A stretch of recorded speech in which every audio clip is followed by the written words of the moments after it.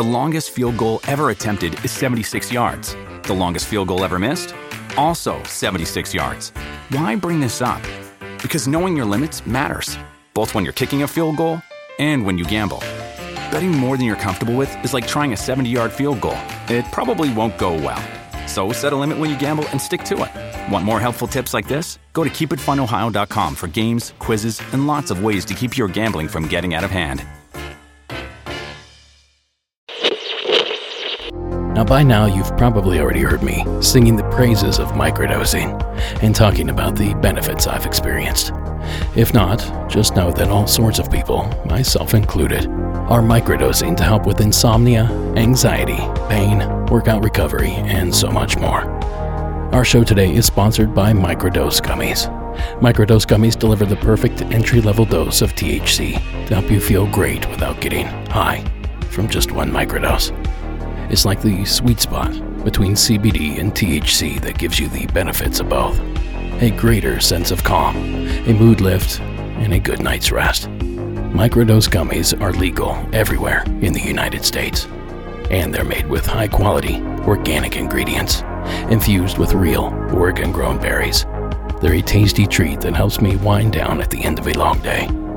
It's a win-win. So what are you waiting for? Microdose is available nationwide. To learn more about microdosing THC, go to microdose.com and use code MonstersAmongUs to get free shipping and 30% off your first order. Links can be found in the show notes, but again, that's microdose.com and the code MonstersAmongUs. Now, as always, supporting our sponsors supports the show, so thank you for listening.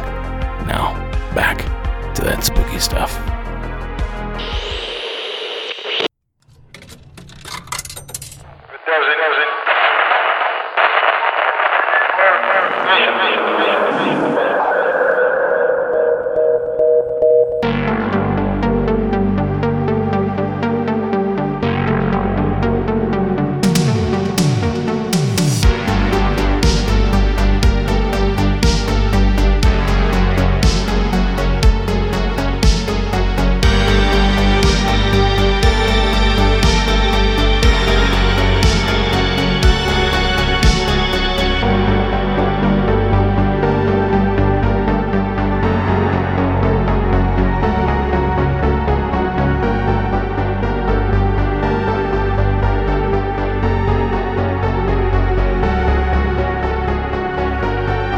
Good evening and welcome to Monsters Among Us. I am your guide, Derek Hayes. Greetings, ghost ghouls and ghastly apparitions. Welcome back to another terrifying installment. Now I hope you don't scare too easily, because tonight's show is jam-packed with all sorts of creepy creatures, gnarly ghosts, dangerous demons, and even a Ouija board story. The two proves to be sinister. But before we get to all that, I want to begin with a UFO story of sorts. Well, something unidentified, where you'd least expect it. Please welcome tonight's first volunteer, Anonymous, out of the Empire State of New York. Hi, I just wanted to say big fan. I just started listening to the show maybe, I guess about a year and a half ago, but I caught up on everything. I binged it. It's amazing. With that said, I grew up in a small town, a small ocean town, so it was very, very populated in the summer, desolate in the winter. But, everybody surfed. We all swam. We snorkeled. I mean, we were really like water guys. Even the girls, water people, if I may. With that said, it's the town's Atlantic Beach Island, New York, and this happened to take place at the end of the summer, maybe going into like the last 2 or 3 weeks of the summer, on the bay at nighttime. My buddy and I were sitting in the car watching the bay. Now, Reynolds Channel is a channel that was man-made, I don't know how long ago, 100 years ago, 100 years plus. But it is a channel that leads from the Atlantic Beach Bridge. You can go right out to the Atlantic Ocean. It'll take you out on one side, the Atlantic Beach side is Nassau County, and the right side's Far Rockaway, Queens. And you could take that literally right out into the Atlantic Ocean and get to Sandy Point or Sandy Hook, whatever it is, pretty quick. Or the Statue of Liberty, whatever else. Anyway, because this is a man-made channel, the current is ridiculous. So ridiculous that we used to take current rides. We would jump in the water, and when the tide was coming in, especially on high tide, it would come in from the ocean and push the current west. So it would push it from Atlantic Beach. You could ride all the way down onto the AB Bridge, Atlantic Beach Bridge, into Long Beach, almost to Jones Beach, really, you could go. I mean, how you would get home is beyond me, but if you go a block or two, it's not so bad. And you could jump in and be a block or two in what seems like a minute. I'm talking the current is ridiculous. And if you have a west wind on top of it, you can't swim against it. I've seen kayakers go in thinking they're going to cross the channel and be under the bridge on the other side in a minute or two. So why do I mention this? So we're watching the water and flicking rocks in, seeing who could skip it the furthest, whatever it is that we do. And we see this thing approaching us from the west. So we're staring at the water. To our right is the Atlantic Beach Bridge. That's west. And the current is ripping west. Ripping.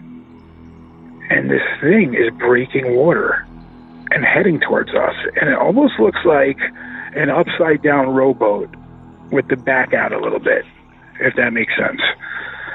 And I'm like to my buddy, hey, do you see that? And we're watching it, and we're blown away how not only is it moving against the current, it's moving pretty fast. It's actually causing white water to come off of it. So I'm like, what is that, a submarine? That's got to be a submarine, right? And then it happens. We see like this pink, I guess is the best color, light submerged under the water. And it just lights up for a second, like boom. And we were like, what was that? That's what I thought. I was like convinced it's a submarine. I'm like, it's got lights. It's illuminated. But my buddy's like, dude, that's no submarine. So as it's getting closer, it starts to submerge slightly. So now it goes from being like 3 feet out of the water to like a foot out of the water. And then another boom, pink light. And then it submerges and we see like a bluish flash. And this thing just takes off underwater. It went so fast that if you've ever seen an inboard engine motor on a boat go from like slow to fast, it causes that like almost like an oil slick. The whole entire channel was like an oil slick pushed back, and this thing was gone. Within 2 minutes, a black helicopter comes over. And I hear myself saying this, and I'm like, oh, I'm like embarrassed to even say this, but it was a black helicopter. Not silent like I thought it would be, right? You see it in the movies, it's silent, but pretty close to it. So I made a little noise, and it came flying by. It looked like a military helicopter. It wasn't like a news helicopter or anything like that. And then about maybe a minute after that, NYPD helicopter, loud and with a big spotlight, is looking over the water. So I'm like, to my buddy, I'm like, that had to be like some kind of military submarine or something we just saw. But, it's just so absurd to think it's anything else, but it couldn't have been a submarine. Like, we went on a hunt. I'm going back quite a bit, so it wasn't so easy to hunt back then. The internet wasn't so readily available. You could use the internet, but it wasn't like today. But we've spoken to people. We've spoken to military people. My wife's brother, my brother-in-law, is pretty high up in the Army. I've told him this story, but what's really crazy is after the NYPD helicopter came up, maybe like 20 minutes later, there was like, I don't know, maybe 15, 20 people on a boat. We think it was a Coast Guard. It looked like a Coast Guard boat. But there was no Coast Guard emblems or anything. You couldn't really tell it was a Coast Guard boat. It was more like a rescue boat. It was exactly that. It looked like a police/rescue boat, but it didn't have any names on it. And it came from the Queens Rockaway area from the ocean. So our assumption it was, NYPD. But anyway, it was such a trippy thing. I hate to say that we saw a submerged, unidentified object, but that's exactly what it was, right? So anyway, I thought that was a pretty creepy story. Thanks. Keep up the good work, and I'll keep listening. Thank you, caller. Now, there's a lot for us to cover here, so I'm just going to jump right in. Now, I began my research by first bringing up Atlantic Beach, Long Island, on my Google Maps. And that's when I first noticed something strange. Now, I can't say for certain, but on Google Maps, in the satellite view, it almost looks as though the water has been airbrushed so that no submerged objects can be seen in the pictures. Now, the water seems to be quite clear around the docks lining the channel and along the shoreline, but toward the center, it gets suspiciously cloudy and brown. Well, maybe the water is just like that. Our caller did mention high currents in the area, but it certainly struck me as odd. And out of curiosity, I went over to Bing and did the exact same search. And they have a pretty distinct glare from the sun, which makes it impossible to see into the water from that image as well. Maybe it's nothing. But given what our caller had already told us, and what I'm about to tell you, maybe it is something. But let's reset and start at the beginning and get everyone caught up here.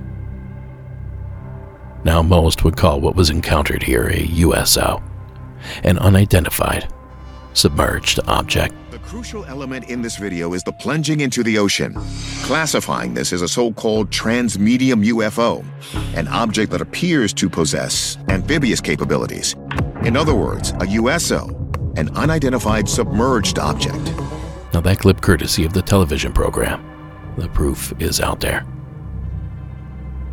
And sure, they can say anything they want on a History Channel show. Just because it's quote-unquote reality television doesn't make it a reality. But in this case, at least part of what the program claimed is true.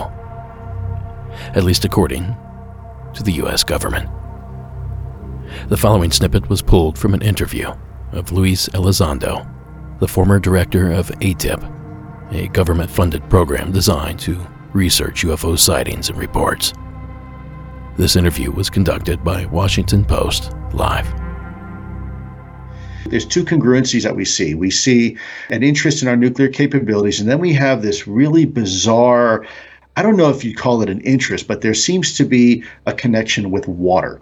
And these things have a tendency to be seen in and around water, which kind of leads to one of the observables that we've had. There's 5 distinct observables that set this technology, as I mentioned earlier, aside from everything we have in our inventory.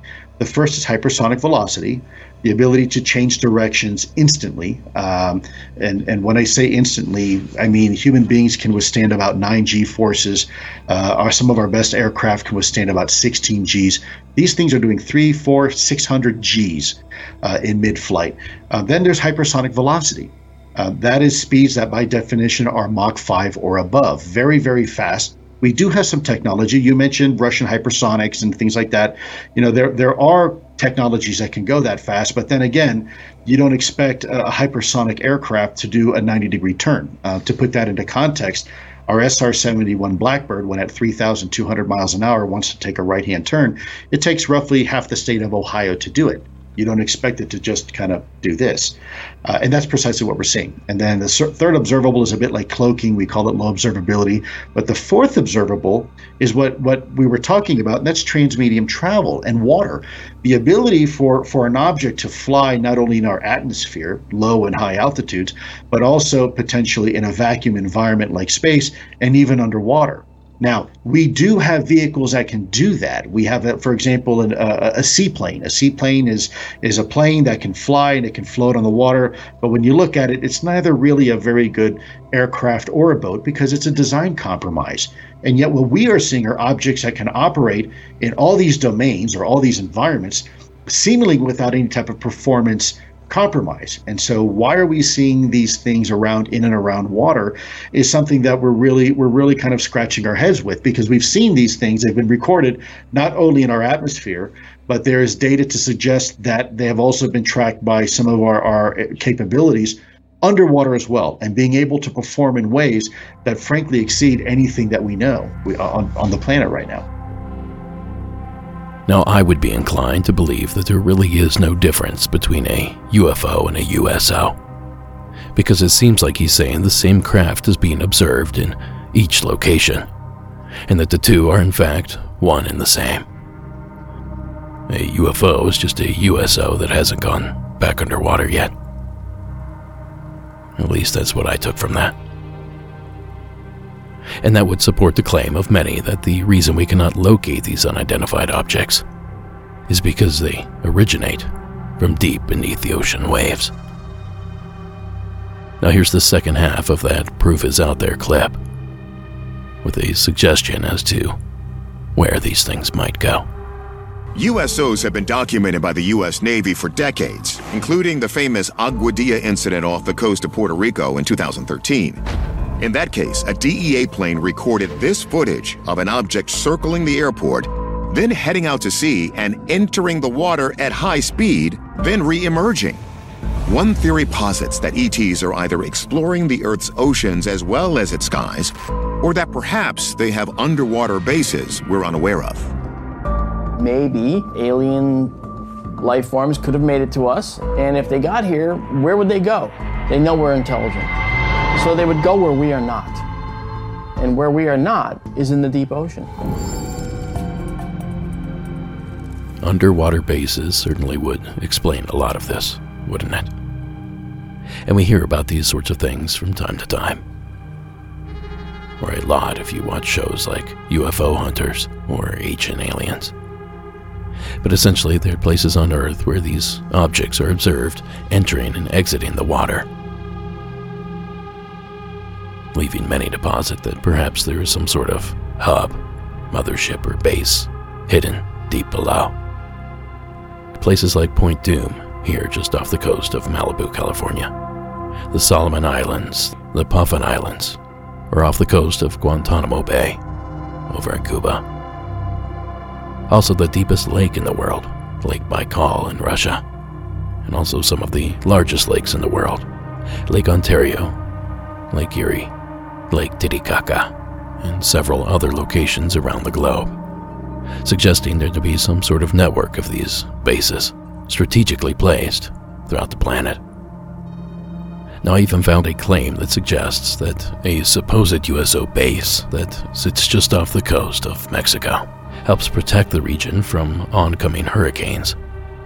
Now, apparently that's been true since the mid-60s when it was believed the base was developed and built. Previous to that, that area, Ciudad Madero, to be specific, was regularly pummeled by storms previous to that date. Now, is that a coincidence, or is that proof that something is hidden beneath the waves? So to bring this full circle, perhaps our caller and his buddy saw one of these craft, whatever they are, in, for some reason, a man-made channel. As unusual as that may seem, run-ins with these mysterious objects do occur beneath the surface, and sometimes these run-ins can be quite significant. A Russian nuclear sub encountered a formation of what appeared to be alien spacecraft at depth under the water. At a depth of approximately 260 meters, crew aboard a fully weaponized Russian nuclear submarine detect 6 unknown objects on their sonar. What's even more alarming is the speed at which the objects are traveling, in excess of 265 miles per hour. The captain, fearing that a collision was imminent and that he was under attack, ordered an emergency surfacing of the submarine. The submarine finally breaches the surface, narrowly avoiding a collision.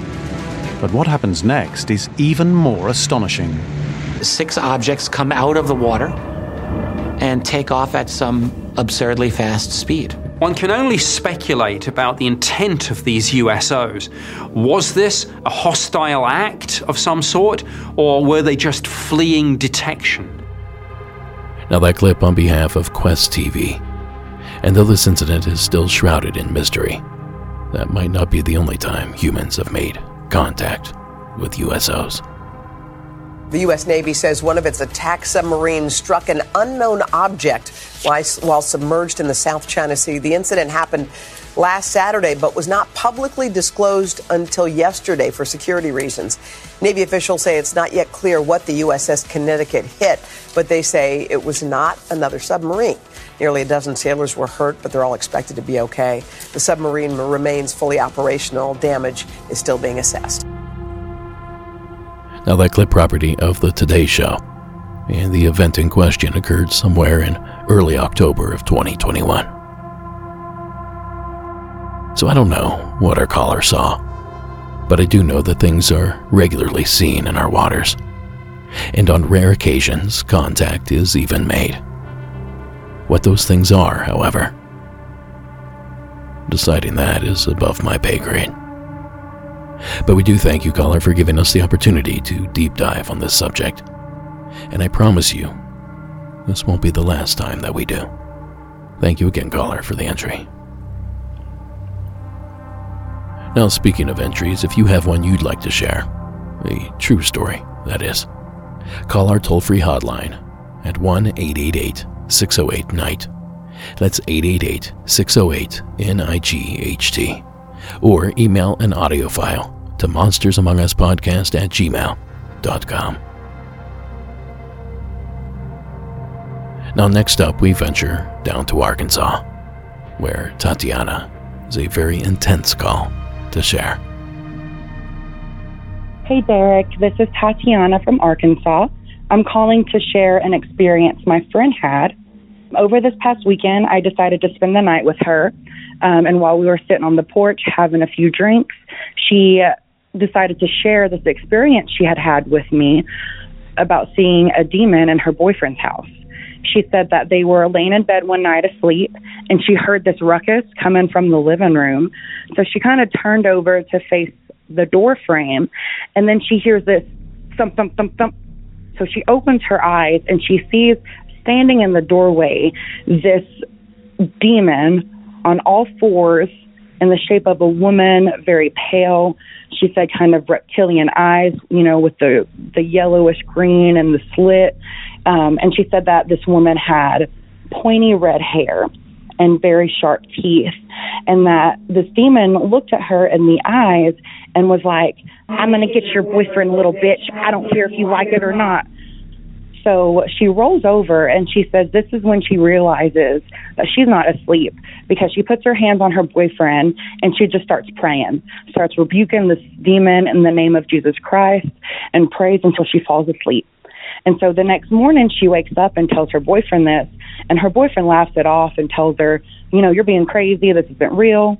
Well, 2 weeks later, he ends up seeing her as well, describes her the same way, on all fours, crawling like a spider, pale, red pointy hair, reptilian eyes, the sharp teeth, and that she spoke to him as well and told him that she was not going to stop coming after him, and she doesn't care about his religious, God-loving girlfriend. It wasn't going to stop her. So yeah, that's my story. Thankfully, when she told me that, we were not at that specific house. She thinks that he might have picked it up one day and brought it home with him. She's not really sure, but she's since then moved out because she couldn't stand the type of person he was becoming. So, yeah, that's my story. It's really creepy, and I love the podcast. Thank you for all your hard work. Have a good night. Thank you, Tatiana. Now, with that new Exorcist movie coming out, possession, particularly of the demonic variety, seems to be back in vogue. But it's not all that often that you hear about it in the real world. And that seems to be what we're discussing here with Tatiana's call. Right. After all, she does include that her friend's boyfriend's behavior did change significantly, to the point that she ended the relationship. It certainly is a trope of demon possession. But look, I'm certainly not in any position to determine what exactly went down in this story. But I am thankful that Tatiana shared it here with us, and that I was able to include it here on a spooky season episode. So thank you again, Tatiana, for calling in. Now, this episode is sponsored by BetterHelp. Do you ever feel like your brain is getting in its own way? Like you know what you should do, what's good for you, but you just can't do it? And I know all too well what that's like. And if you're going through something similar, know that you're not alone. Therapy can help you figure out how to stop self-sabotage and find some mental and emotional peace. Now, therapy has not only helped me during rough times, but it's also given me the tools I need to respond to future difficult situations in a much healthier way. Now, if you're thinking of starting therapy, give BetterHelp a try. It's entirely online, which makes it convenient, flexible, and affordable. And if for some reason you're not vibing with the therapist you're matched with, you can switch therapists at any time for no additional charge. Make your brain your friend with BetterHelp. Visit BetterHelp.com/Monsters Among Us today to get 10% off your first month. That's BetterHelp, HELP.com/Monsters Among Us. As always, supporting our sponsors supports the show. So thank you for listening. Back to that thing creeping around your garbage cans. Now, speaking of spooky season, fall has finally hit us up here on the mountain, and all the trees that do so have already begun changing colors. Lots of yellow oaks, but a few maple trees that people have in their yards, with vibrant orange and red colored leaves. Well, the point being that it feels like fall, and it feels good. But while you're out there looking at the leaves, be sure to pay attention to your surroundings, because you have no idea what else might be out there. Just ask D out of Idaho. Hey there, this is D again from Idaho. I don't know if this is a Bigfoot or a Sasquatch or something. This is my dad's story. It's a secondhand story. I wasn't there when he experienced this. But this takes place up in northern Idaho, kind of up by St. Mary's, in between St. Mary's and Wallace, if you know where that is, near the Montana border. And he was up turkey hunting with his brother and their dad. And he was sitting in like a little makeshift blind that he made out of some pine limbs that had fallen on the ground. This was the fall turkey season, so it was cold, it was snowy already, and there were pine limbs on the ground, and he kind of made a makeshift blind out of that. And his brother and his dad went out, and they were trying to just actually find some turkeys. And he was just sitting in that blind in the same spot, and he heard what he described as like a snorting sound, kind of like what you'd imagine a wild hog would sound like down in the south. But this is northern Idaho, where there's no wild hogs, as far as he knows. And then he heard this deep, guttural roar almost from, he doesn't know how far out, but it sounded close. And he was absolutely terrified. He thought, like, his mind immediately went to a black bear or maybe a grizzly, if there are grizzlies up in that part of the state, or maybe even a moose. But when this thing walked out into a little clearing, he saw it, and it was not a bear. It was not a moose. The only way that he could describe it is the Sasquatch, pretty much. It was a lot taller than he was, probably 7.5 or 8 feet tall, and he's 6'1", and this thing just towered over him. He knew it was huge, and he was absolutely terrified, and he froze up, and this thing walked past him, and it was making noises like a hog, and it was also roaring every once in a while, and he just let it walk past, and then he never saw it again, and he hopes to never see it again. So that's just my dad's story. He let me call it in.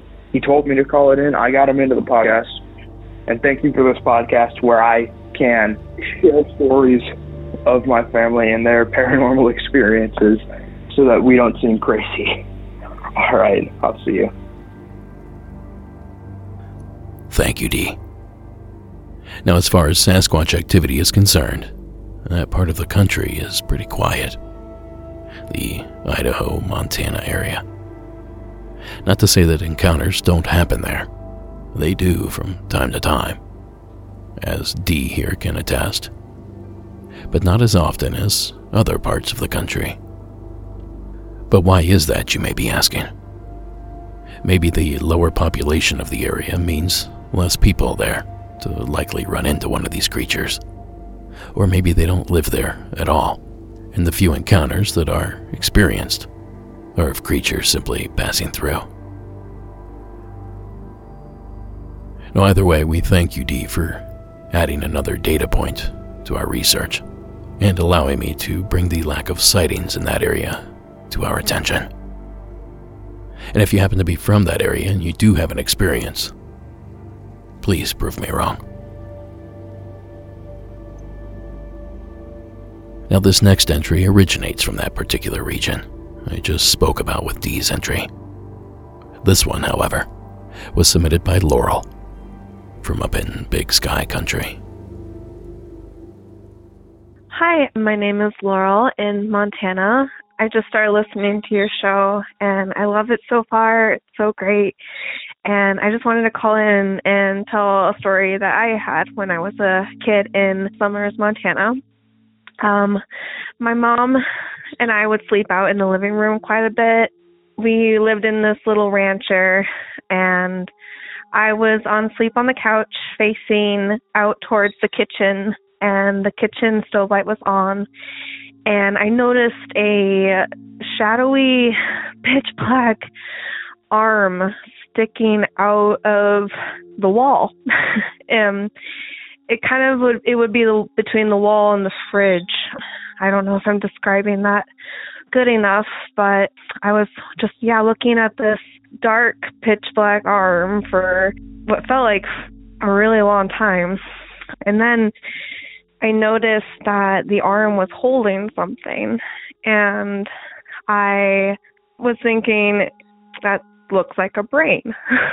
But as strange as that is, I didn't feel afraid of it. I just was more curious, trying to however a child's mind can understand something like that. Yeah, just really weird experience. I eventually drifted off to sleep, I think, and I remember it very vividly. It's just, I haven't seen a shadowy limb since, but I've definitely had some other strange experiences up in that area. Really cool, beautiful place to live, but definitely some weird experiences growing up there. Again, love the show. I'm going to start binge listening to it more. And thanks. Bye. Thank you, Laurel. I don't recall hearing any other calls regarding a disembodied arm. I do, however, recall hearing a couple disembodied head stories, and quite a few that seem to depict just the bottom half of a human. Just the legs. Oh, and there was also a little green butt that ran across the road, down in Alabama, I believe. Man, that call came in half a decade ago or so. The point being that we've heard similar stories, similar reports. And I hope that helps you feel a little less alone in this experience, Laurel. Because frankly, your experience is a mystery. But perhaps there's some solace in knowing you're not the only one. Thanks again for calling in.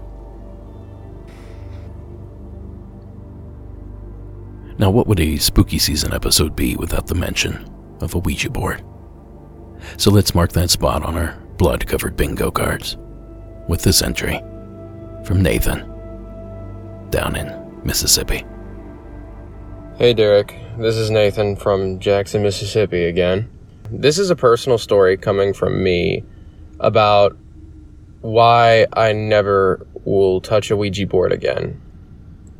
I was about 7 years old when I made a friend at school who was also into the paranormal as much as I was when I was younger. I remember specifically, we were talking one day and he was super excited and he came to me and he was like, dude, I got a Ouija board. Do you want to come over and use it? And me being a stupid little kid was like, yes. So I asked my mom if I can go over that day. She said, of course. And we went on over to his house. So the minute we got there, I went into his room and he had it all set up. His room was darkened with no lights. The window was covered. There were candles around the Ouija board, and I could almost immediately feel the tension just start on me, you know? It was this constricting feeling, this dark feeling, this like someone put their hands around me and just started squeezing really hard. Anyway, we start using the board and we don't immediately get a response, but it took about 10 minutes and we finally got a response. And it was, you know, the normal, is anyone here? Yes. And immediately, being the skeptic that I could sometimes be when I was younger, I looked about him and I was like, are you moving it? Seriously? I'm trying to be serious here. Don't move. And he was like, dude, I'm not moving it, I swear. So I believed him.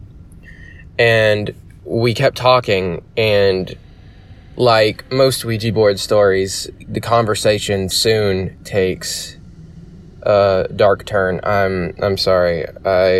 I'm shaking remembering all of this. At the time of this, I was and still am a devout Christian. But at the time, I was wearing a necklace with the cross on it.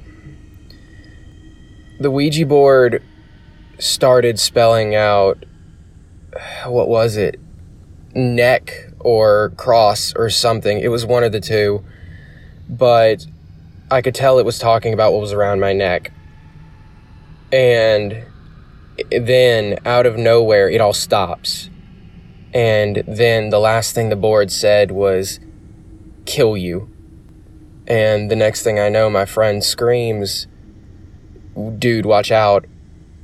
He had a lamp sitting in the corner of his room, this big one that just lit up the room. It pushed over, and the rim of the lamp where the light bulb goes hit me in the back of the head. Like, this didn't knock me out, but it hit me so hard that I was dazed and on the ground. I can never forget that day. I never and will never wear necklaces again. And I know that's silly sounding, but it's just had this horrible effect on me. And to this day, I feel like I can still feel that dark presence, you know? But that's my story, and warning to anyone out there that is thinking about using one of these boards to not do it. Anyway, that's my story, Derek. I hope you enjoyed it, man. Keep doing what you're doing and keep the podcast going. All right, man. See ya. Thank you, Nathan, for calling in. Wow, Nathan. I've always heard that playing with a Ouija board can be dangerous, but I didn't know they meant physically. And I'm glad that it was only a lamp and not a grandfather clock or something. Having a scar and a scary story is one thing. Getting squished by a 500-pound wooden clock, well, that would be a whole nother level. So heed Nathan's warnings, and while you're at it, thank him for sharing his tale here with us tonight. Now, folks, real quick before we move forward, a little reminder that the Monsters Among Us shop is fully stocked for the spooky season. Visit monstersamonguspodcast.com and click on the shop tab today to pick up an assortment of t-shirts, hats, bags, posters, koozies, stickers, patches, pins, and probably a whole lot more. And if you plan on putting a bigger order together, might I suggest signing up for Patreon first? Because listening to one of the recent episodes will give you a discount code to save 10% off your purchase. So that might not only save you a few bones, but get you access to the Beyond episodes for practically free. Again, that's monstersamonguspodcast.com and click the shop tab. All items shipped from right here in our basement workspace by my better half, Sarah. and all proceeds go to support the show, except for a little bit from each poster sale that goes to the Navajo Water Project, a nonprofit organization that helps bring water to those in rural areas, beginning with the amazing people of the Navajo Reservation. Oh, and they come automatically autographed by me, so add one to your order today. Now I have one more story to touch on before we go to break, so let's get after it. Here with a beastly entry is Alan from down in Texas. Hey, Derek and all. This is Alan in Texas. I wanted to call a sighting, and it's sort of in the vein of the secret entry on the transportation episode by Jessie. She was calling from North Texas. Mine took place in Southeast Texas. So this is probably about 2012-ish. I was driving a truck for an oil field company and regularly made the trip from Houston to New Iberia, Louisiana, and back all in a single day, which is about 9-10 hours, depending on traffic and lunch and unloading, all that kind of stuff. So this particular day, I was about 2/3 of the way between Houston and Beaumont, and the Interstate I-10 was under construction at that point and kind of narrowed down to a normal 2-lane each direction kind of highway. I don't even think they had an actual middle barrier at that point because of the way the construction had diverted traffic. So I was able to see the opposite shoulder really clearly, about 40, 50 feet away. And right on the shoulder, just barely off of the white line, I saw a dead creature about the size of a cow, but it was not a cow. And the way that it was facing, its head was towards me, essentially, kind of facing the eastbound traffic and towards the highway. So got a really good look at the face, and I'll describe the body first and come back to the face. It was about the size of a cow, shaggy hair, something like what you would see on a Irish wolfhound, about that length and texture, and brown and black brindle color. I know it sounds like I'm describing a large dog at this point, but the face was a bit different. If you look up a picture of a short-faced bear reconstruction, which was an Ice Age animal in North America, look that up and then combine it with the wargs on the Lord of the Rings series, that's essentially what it was. About that build, about that color, about that, shaggy coat. Not a dog, not a cow, but about the size of a cow. Too large to be a dog. So that was about 8 a.m. And coming back about 2 or 3 in the afternoon, there was zero evidence that the thing had ever been there. It was gone, no blood, no nothing. I slowed down a lot because of the traffic at that point, and it was completely gone. So I know that's a really simple sighting, but just wanted to share that as further evidence for Jessie's call. Thanks again for all you do. Thank you, Alan. A good old-fashioned roadkill mystery, and I'm here for it. So let's break this down, shall we? First, let us start with the location.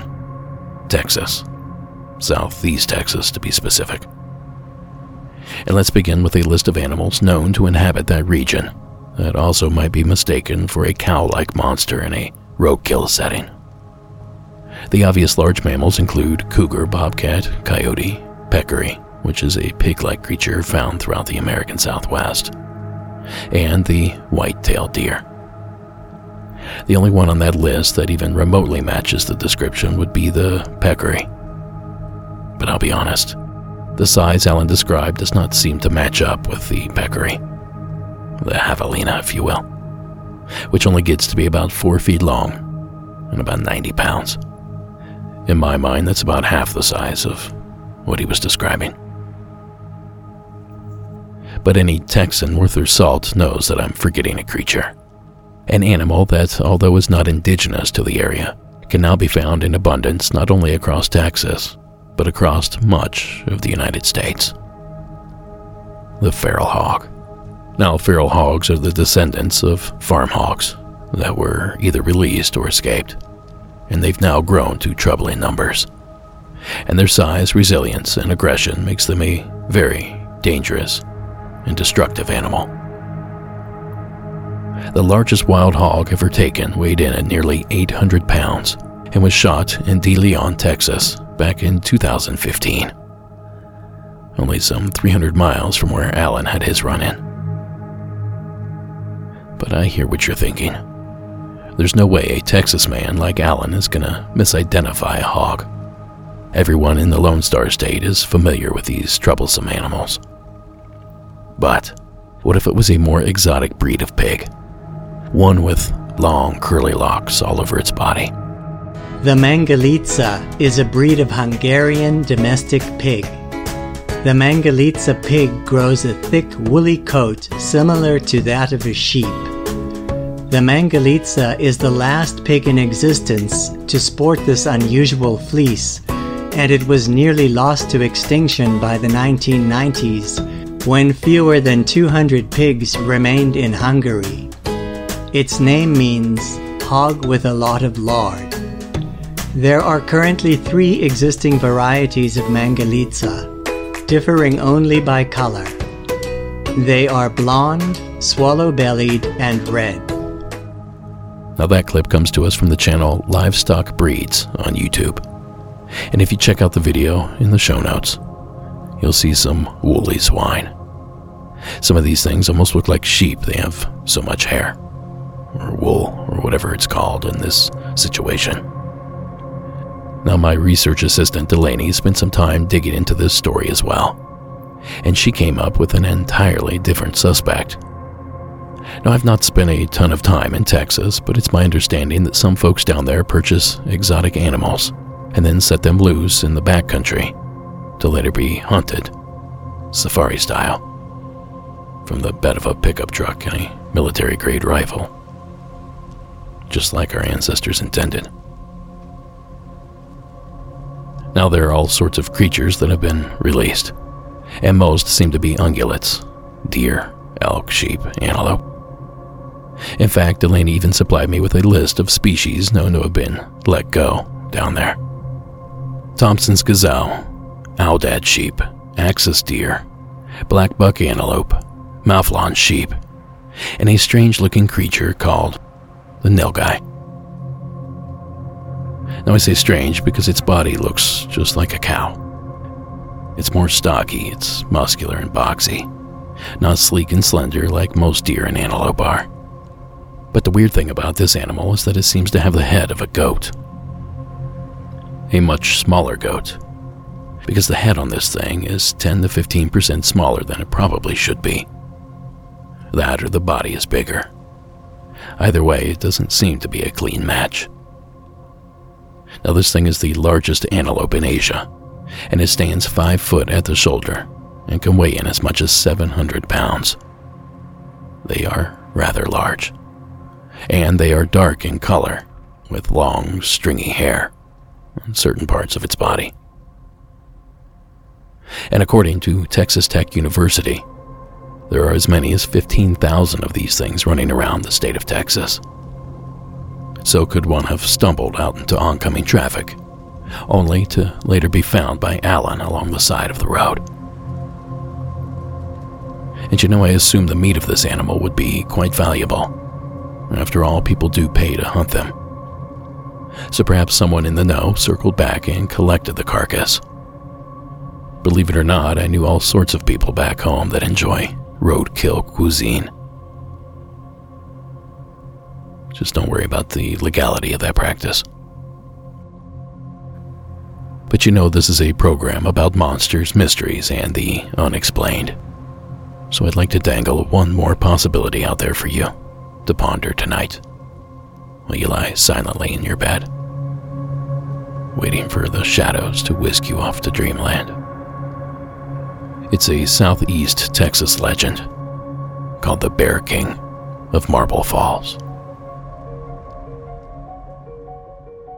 In the area of Marble Falls, a tribe of Kickapoo people had a local legend known as the Bear King.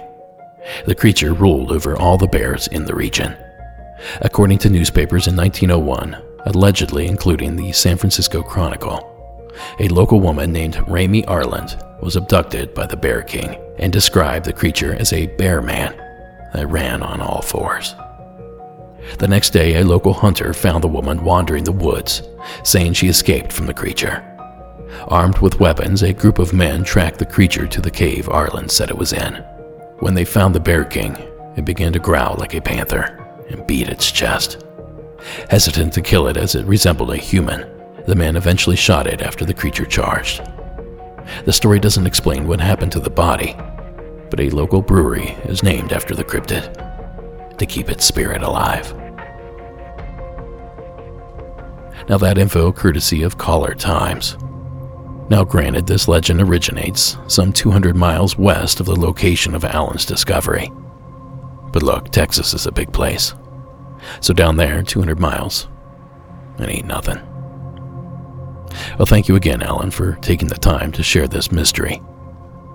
Have a look at the show notes and see if one of our guesses might hit the nail on the head.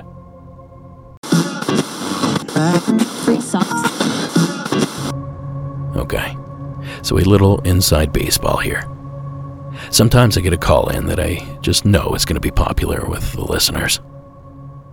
On those calls, I always include the word good in the description. Not that I don't think the others aren't good, but when I'm looking for something a little over the top, something to punctuate an episode, all I have to do is search for the word good, and all those calls show up. Well, this is one of those good calls. One that ices your blood or maybe makes your hair stand up on end. Miss Emma, please tell them why your story meets that criteria. Well, hello. This is Miss Emma, and I am a repeat offender from all over the East Coast. I, today, have decided to share a story of my mother's. So the beginning of this story is not mine, and in the theory, it's not even hers, it's my uncle's. But at the end of the story, I come in and have, a closing ceremony, if you will, with it all. So my mother grew up partially in Lebanon, Connecticut as a young child in a very rural area with a town with one stop sign in the middle where the general store was kind of situation. And she had a very large family. Now, my grandma had some questionable relations in life, but one of these questionable relations got her and her children a big house. And there was many odd things about this house, and my mom always has different bad experiences about different parts of it. But specifically, the stairs was an area where my Uncle Kevin, when he was very young, I want to say 4 or 5, he would fall down the stairs a lot. And then it began that he would just fall down a lot. My grandmother took him to doctors. Now, mind you, this is the early 60s, so who knows what they were trying or testing or their theories were, but either way, they thought nothing was wrong with him. And they thought maybe he was just trying to get attention. And so every time he would fall, he would get in trouble. And finally, he expressed one day that he was very upset because it's not him, it's Holly. And my grandma asked Uncle Kevin, well, who's Holly? And he goes, he's the man who pushes me down the stairs. He's the one who's pushing me all the time. It's Holly. Now, this was just kind of a weird thing for him to say, like, who's Holly? They knew lots of people. The house always had visitors and family coming and going, but who the heck is Holly? So fast forward many years later, and my mom was looking through old photos left over from when my grandmother was alive. And in one of these photos, there was a group shot of them on the second story, all the children and their mother against a large window. And it was a floor-to-ceiling kind of window, so, you could easily see right behind them all the way down to the ground where their feet stood. And mind you, again, this is a second-story shot. My mom said, standing outside the window on the second story in their group picture was a little Victorian boy, perfectly dressed like a Victorian boy, about between 5 and 9, just floating outside the window, clear as day in the photo. Now, unfortunately, those photos got destroyed at a certain point, and they don't exist, or I would send it to you. But my mom is not one to make things like this up, and she's also a highly sensitive person, so I believed her. I believed this story growing up my whole life, and then when I was 15, I went to upstate New York to see my aunt, and we drove down to their old house in Lebanon, Connecticut, just to see it. We were going to visit a grave or something from a great aunt who had recently passed, and she thought we might as well drive by the old house. So we do so, and it seems pretty empty, so we just decide to get out. Mind you, this is a rural area. Sometimes you can't just get out and walk up to strangers' houses and no one bats an eye. You might even get invited in for tea. So we go and we knock on the front door, and there's no answer. And then we hear hollering from a side door off to, like, kitchens used to be built on the outside of the back of the house, so the heat didn't fill it all. And so this is one of those ground level dirt floor rooms, and there was a, like, kind of barn door style thing locked from the outside, locked from the freaking outside. So we go over to that side, and that's where we hear the voice, and the voice is coming from halfway down the door. I imagine it was an older woman in a wheelchair of some kind, and she's just saying, "Who's there?" So my aunt told her, "Hello, this is my name. I used to live here, and I brought my niece to come and see the home. Like, would you mind if we come inside?" And the old woman says, "No. And just so you know, Holly doesn't live here anymore." I turned around with my aunt, and we walked pretty briskly back to the car, and we never really spoke about it. But my aunt was clearly shaken, and I knew enough of the story to be completely taken aback when the stranger mentioned it to us, because they did not share this story with people in town. All right, so a little more info on my grandma, which is that my grandma is from a line of people who, like, were part Native American, were also Gaelic and English, and so we had some ancestors come over on the Mayflower. So, like, my ancestors were up in the area of Maine, New York, and Connecticut for hundreds of years, and Massachusetts, even the settlers, there's hundreds of years, and before that, like, yeah, our Native tribe has been there for, thousands. Also, so name drop, very unknown, but we're part of the Mi'kmaq tribe, which is pre-colonial or pre-Columbian contact, rather. So before, quote unquote, America was discovered. But anyway, so we have a lot of ties to that area.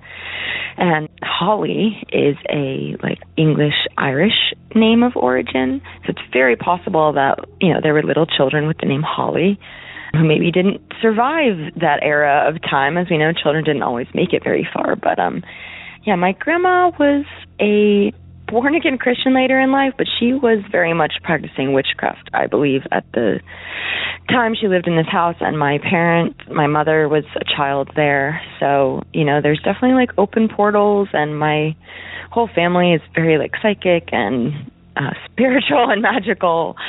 Most of us are highly sensitive people, especially the women. Anyway, so, it kind of adds up. It's a period-appropriate name from the kind of settlers who often would come into that area at that time. Yeah, and to mention again, the little boy in the photo who was standing outside the window, he was standing behind my Uncle Kevin. Yeah, so just kind of a strange thing, and just seemed so odd that after, my aunt not having been back to that home since they had left in their early 20s, it was just really surprising, even for me, knowing these stories, to hear this strange woman in a weird room that was originally built house. The house looked decrepit, locked from the outside, just screams at us strangers, "Holly doesn't live here anymore." I was just like, oh my gosh, yeah. So it made sense that my aunt just wanted to run. It's also the kind of person she is. She's just not going to talk about these things, So anyway, I just wanted to share that.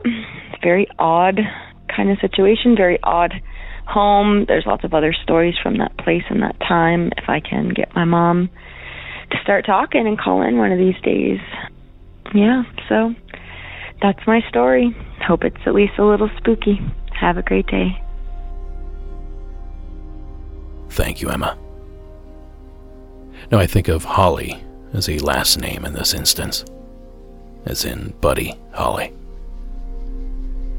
So perhaps this was an adult little Uncle Kevin claimed pushed him down repeatedly.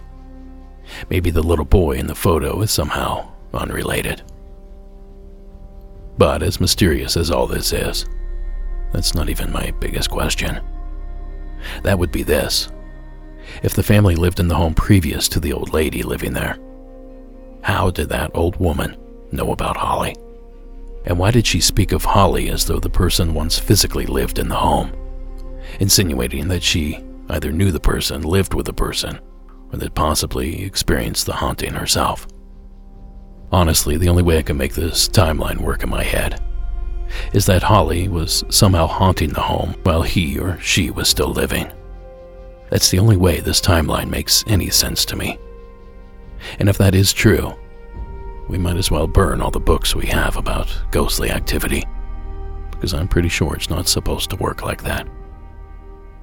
Now, of course, it's also possible that the story is fabricated, though I don't think it is, or that it's simply a coincidence, which may be true, but it would be a long shot. Unless, of course, Holly is a very popular name in those parts. If I'm back home, there's a few names that I could utter in any century. It would garner a lot of attention. Families in small towns tend to stick around. There are plenty of Hazes in southeast Ohio that prove my point. But I don't know. There's a lot here that needs to go right. And if I'm going to use Occam's razor to debunk certain calls, it needs to go both ways.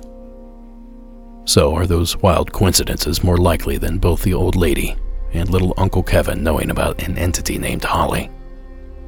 I have to say no. Now, of course, none of this does anything to solve the riddle. But I like that it forces us to ask some interesting questions about time and the paranormal. But I'm afraid that's a conversation for a sharper mind than mine.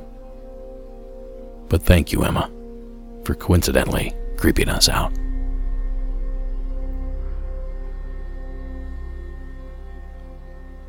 Now, before I play this final call, a reminder that you can catch our film Shadows in the Desert High Strangeness in the Borrego Triangle on Thursday, November 2nd at the Salina Arts Center in Salina, Kansas.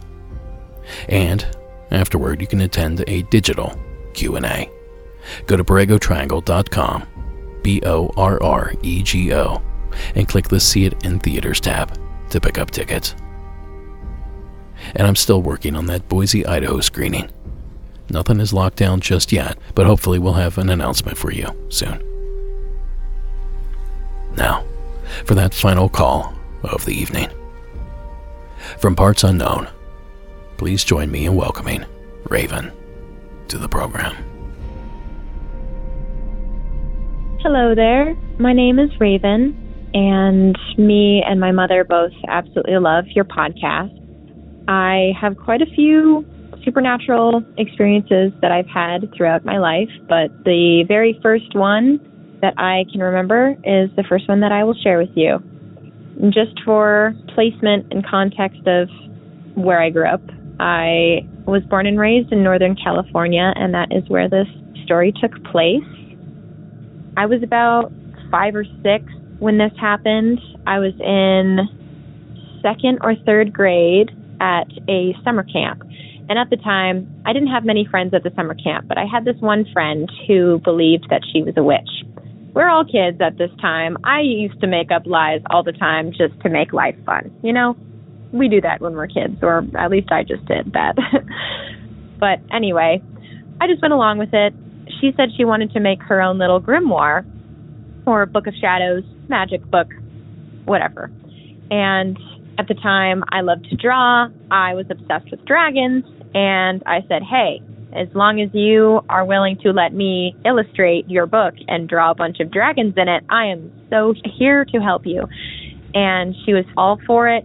So we were making that book. And one day she came to that little summer camp with a spell that she had written to bring forth the image of a unicorn. And of course, us little kids wanted to see a magical unicorn galloping through the sky or something. I've always been a very fantasy-loving, big imagination type of person and kid. So I was into this. And basically what we needed for the spell was something of every color, didn't really matter what it was.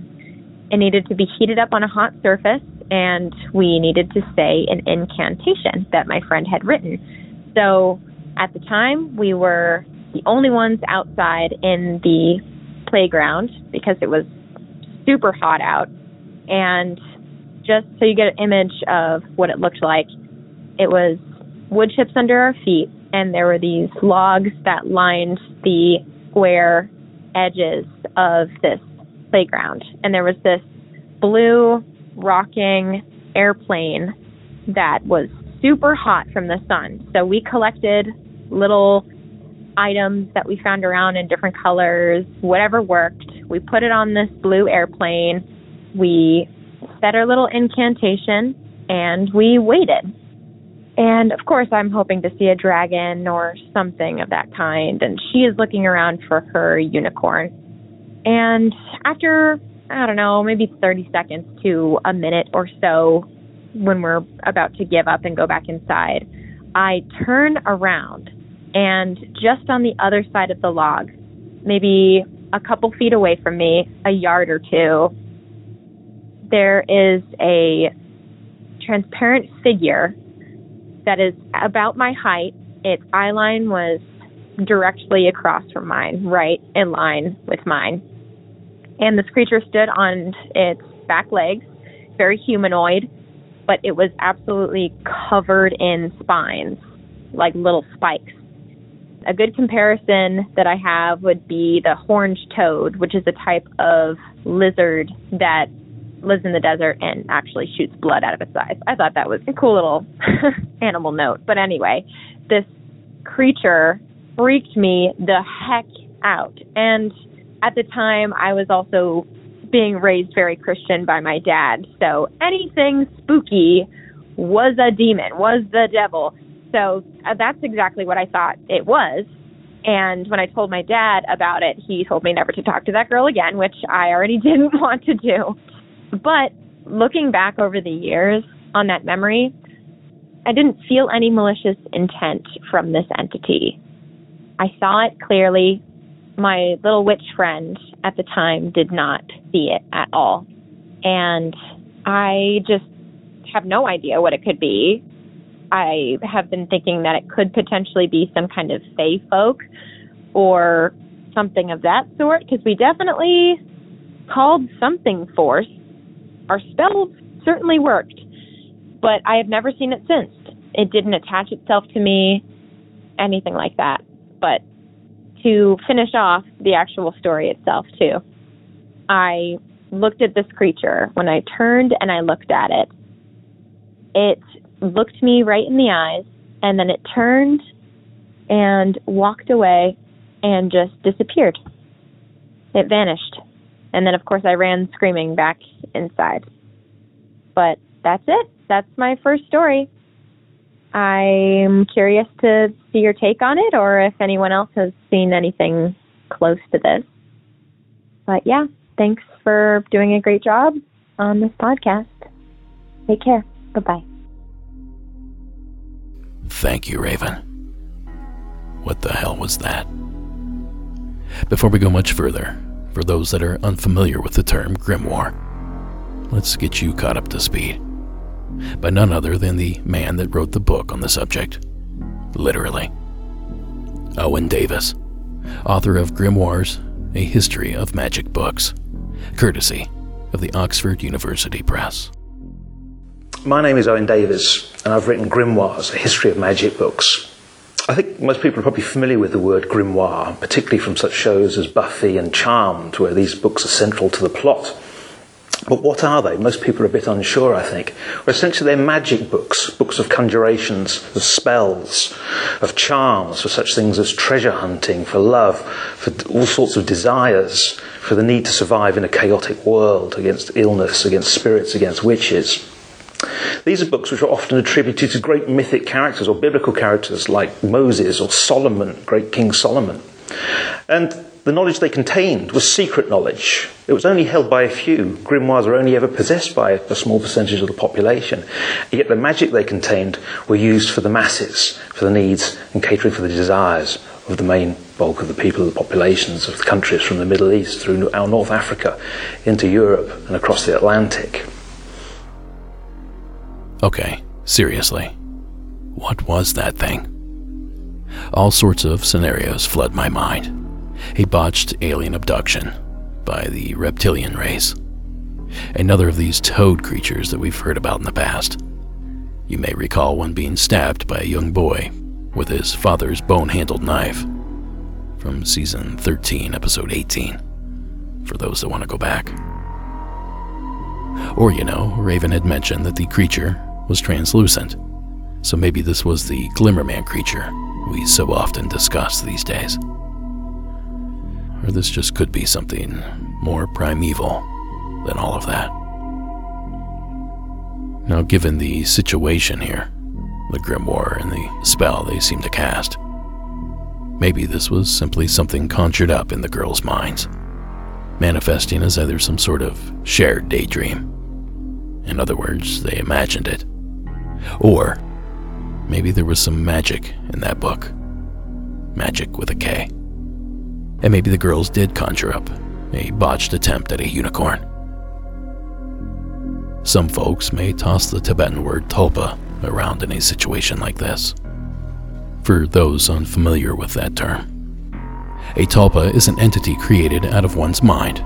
Some people believe a tulpa exists only in the mind, while others think that they can become separate from their quote-unquote host and even leave their body. That info according to our friends at How Stuff Works. Now the point here is that I have no idea what Raven experienced, but I do know that this will not be the last we hear of these lizard-like visitors. I happen to know for a fact that they'll be back. Until then, thank you again, Raven, for the amazing entry, and thank you, dear listener, for hanging out with us here this evening. Now, Monsters Among Us is written and produced by me, Derek Hayes. Copyright Red Crow Media. Additional support is provided by Sarah Carter Hayes and Delaney Bowers. All media used in this production is done so under the protection of fair use. Be sure to follow us over on social media. Give us a like and follow at YouTube. And while you're at it, leave us a rate and review wherever that sort of thing is possible. You can catch us on digital radio, Tuesdays and Thursdays at 9 p.m. Eastern on Sundown 96.6, and Saturdays at 11 p.m. Eastern on the UnX network. Now don't forget you can get bonus content by joining us over at Patreon. Stick around after the outro to learn more on how to join us. And finally, tonight's score was provided by Iron Cthulhu Apocalypse, Co.ag Music, Armchair Ambiance, and Carl Casey at White Bat Audio. Now folks, 'tis the season to cause a little mischief. So go, be mischievous, and I'll talk to you next week with a brand new installment. Until then, keep it spooky, and have a good night.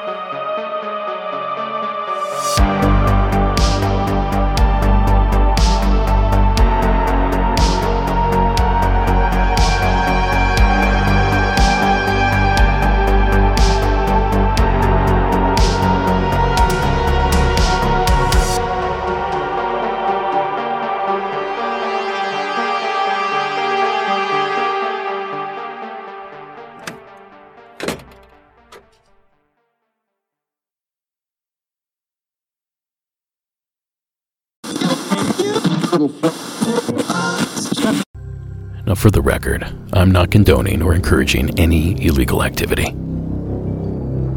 Just some good old-fashioned spooky season mayhem. And part of that fun is sharing spooky and unsettling stories. And tonight's secret entry is exactly that. Spooky and unsettling. Join me back down in Mississippi, if you will, where Mike has something unnerving for us. This is Mike from Mississippi, and in April of 2022, our house, which my wife's father and brother had built in 1975, burnt to the ground through an electrical fire. Now, we're kind of located out in the middle of nowhere, and I was in the barn when the house caught fire.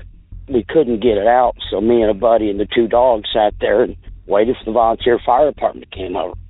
My wife was in town at a birthday party, and I called her, and her friends came out, and volunteer firemen got there, and we basically watched the house burn to the ground. We live on 80 acres, and we cut 7 of it fairly close. And there's one part's a back pasture that goes directly into the woods. And at about 11 o'clock that night, a friend of mine said, "Hey, who's standing in the back pasture?"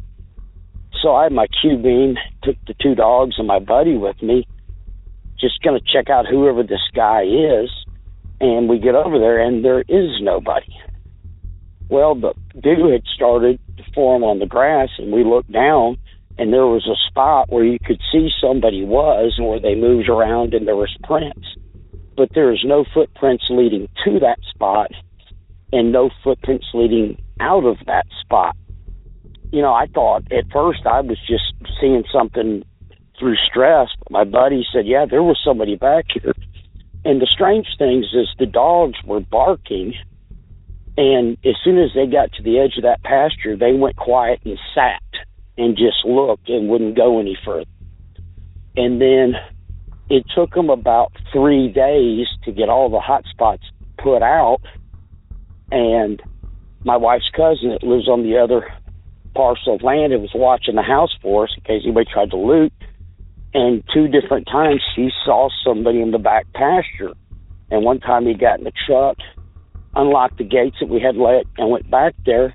Couldn't find anybody, but he said the same thing that my friend and I saw. You could see somebody was standing in the dew, but there were no footprints coming in or going out.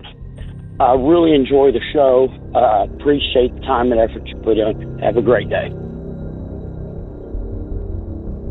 That's creepy stuff, Mike. Thank you. And sorry about your house. It's a huge fear of mine, that somehow my home will go up in flames. Unfortunately, fire is an everyday threat up here.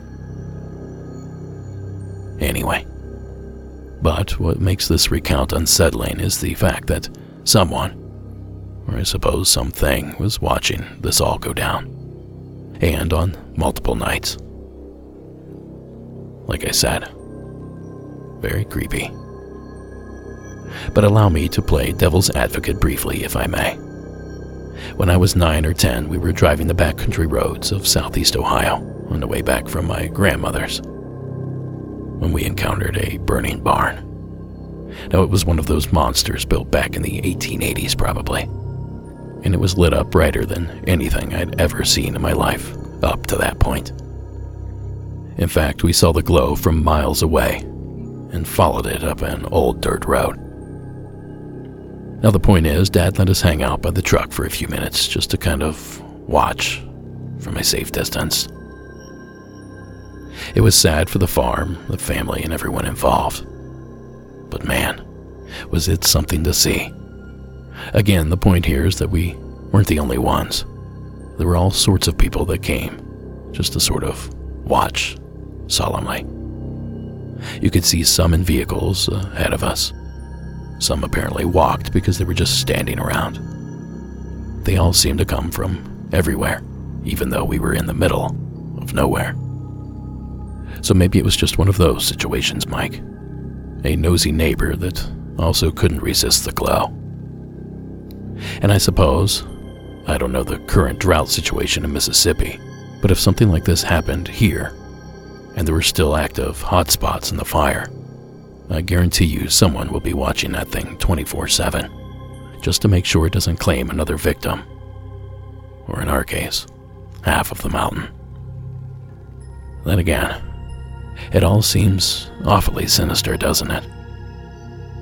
And what about the lack of footprints? And what had those dogs so spooked? I have very little in the way of answers, Mike, but I sure do appreciate the call. This is one that I'll be thinking about for quite a while. Something about it just gets under my skin.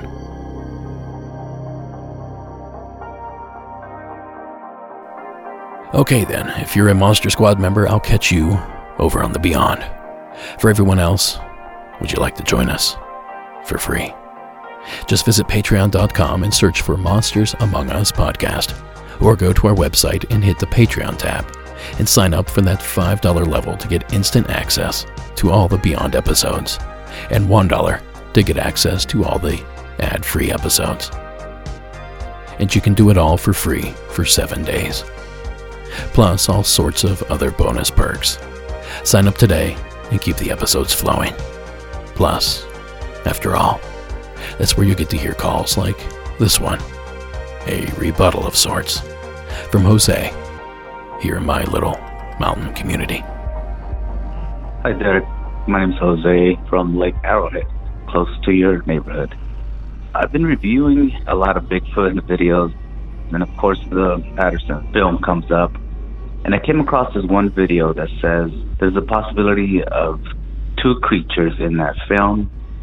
So I went down that rabbit hole, and there's a few videos that show two creatures. Of course, the famous one we all see, but at the beginning of the film, there's one walking into the woods, and it's pointed out in the video. I submitted it to the Facebook page. Hopefully you find it interesting, and thank you for your time. Appreciate the podcast. Bye. Thank you, Jose. Now, of course, he's referring to the Patterson-Gimlin film, a film shot by Roger Patterson and Bob Gimlin that purportedly shows a Sasquatch up in Northern California. But in the film, there's